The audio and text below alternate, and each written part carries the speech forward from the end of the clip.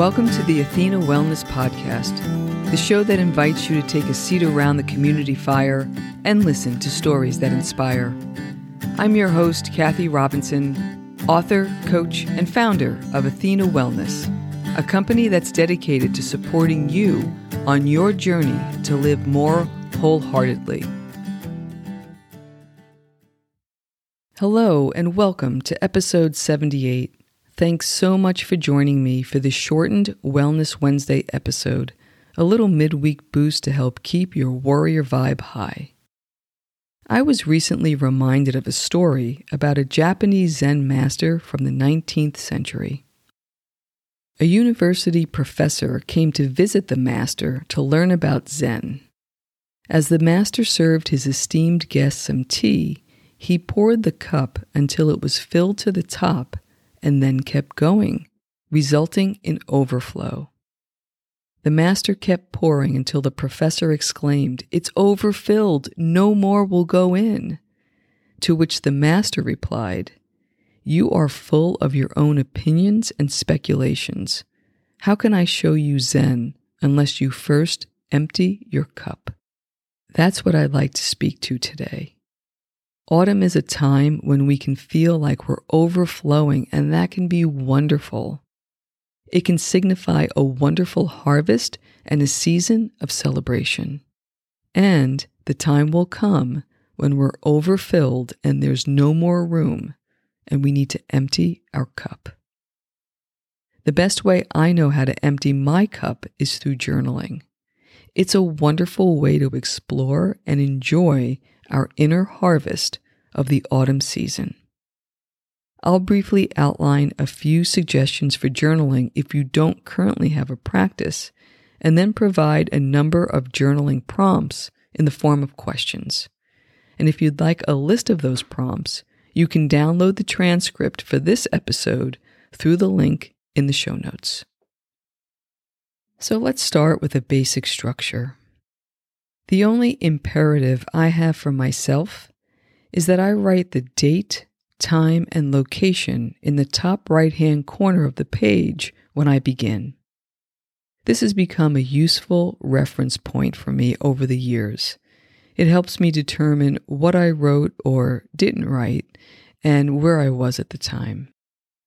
When I first started journaling decades ago, the decision on what, when, and how to write all felt overwhelming. So if this is new for you, I completely understand.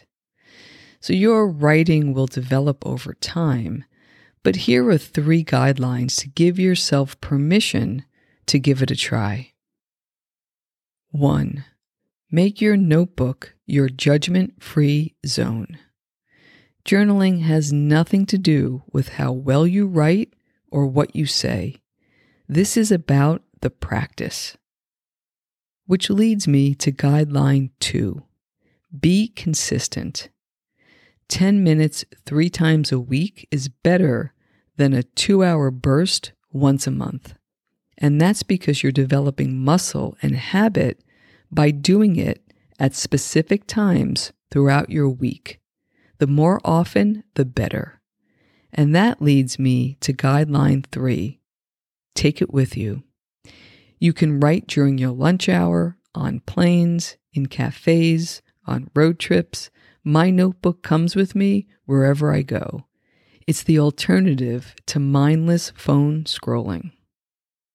Wherever you may be in your journey, working with questions is a great option.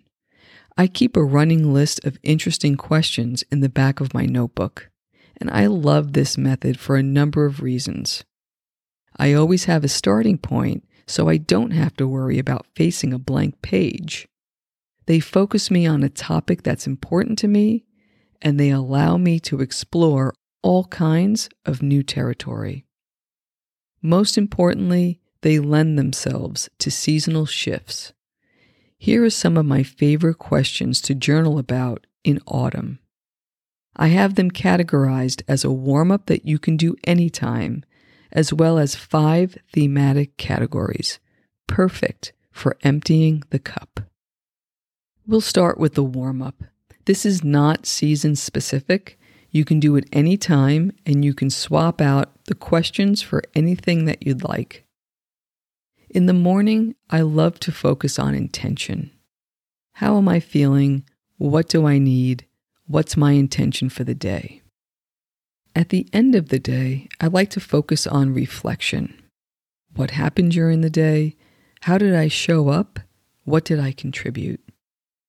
And gratitude is great for any time of the day. I think about or I write about what I'm grateful for in the morning, a wonderful way to wake up, midday if I need a break, or at the end of the day, which is a really nice way to go to sleep.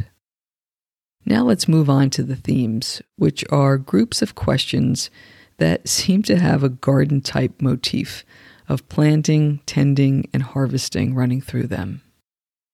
The first theme is autumn, or the spirit of the season.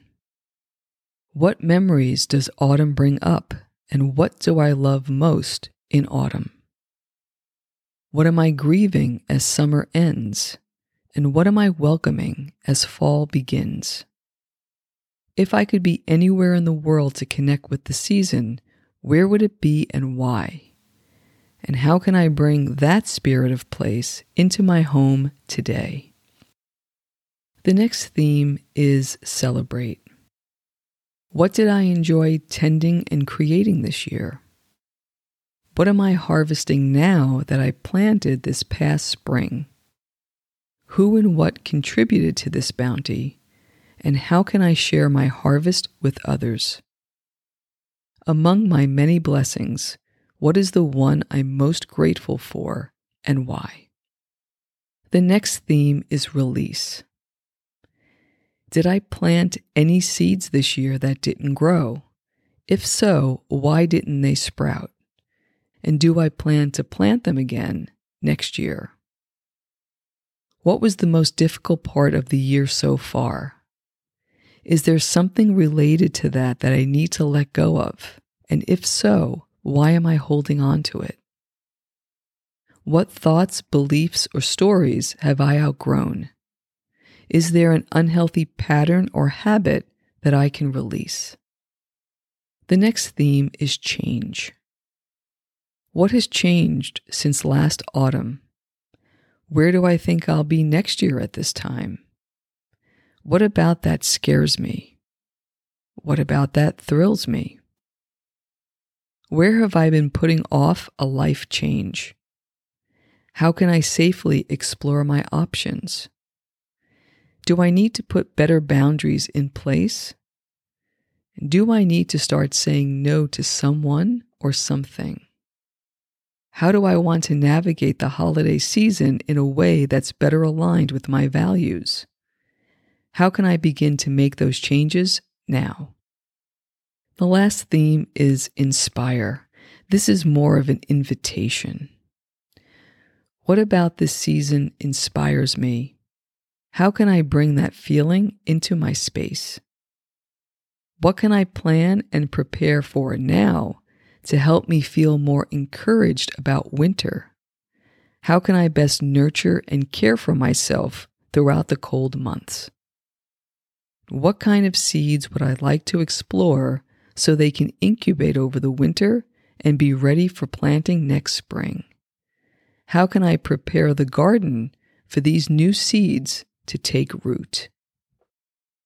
I'd like to leave you with a quote from writer Christina Baldwin, who has said, "Journal writing is a voyage to the interior." I can't think of a better way to spend the colder months.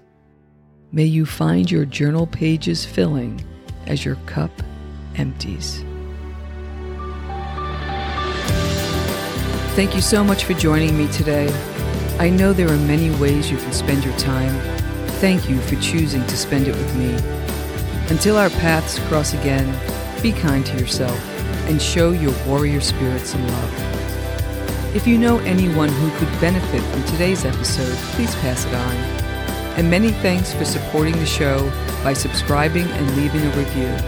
It means a lot, and it helps others find their way to our circle. And if you'd like access to the show notes, have a question you'd like addressed on a future episode, or would like a transcript of this episode, visit www.athenawellness.com/podcast. Until next time, be well.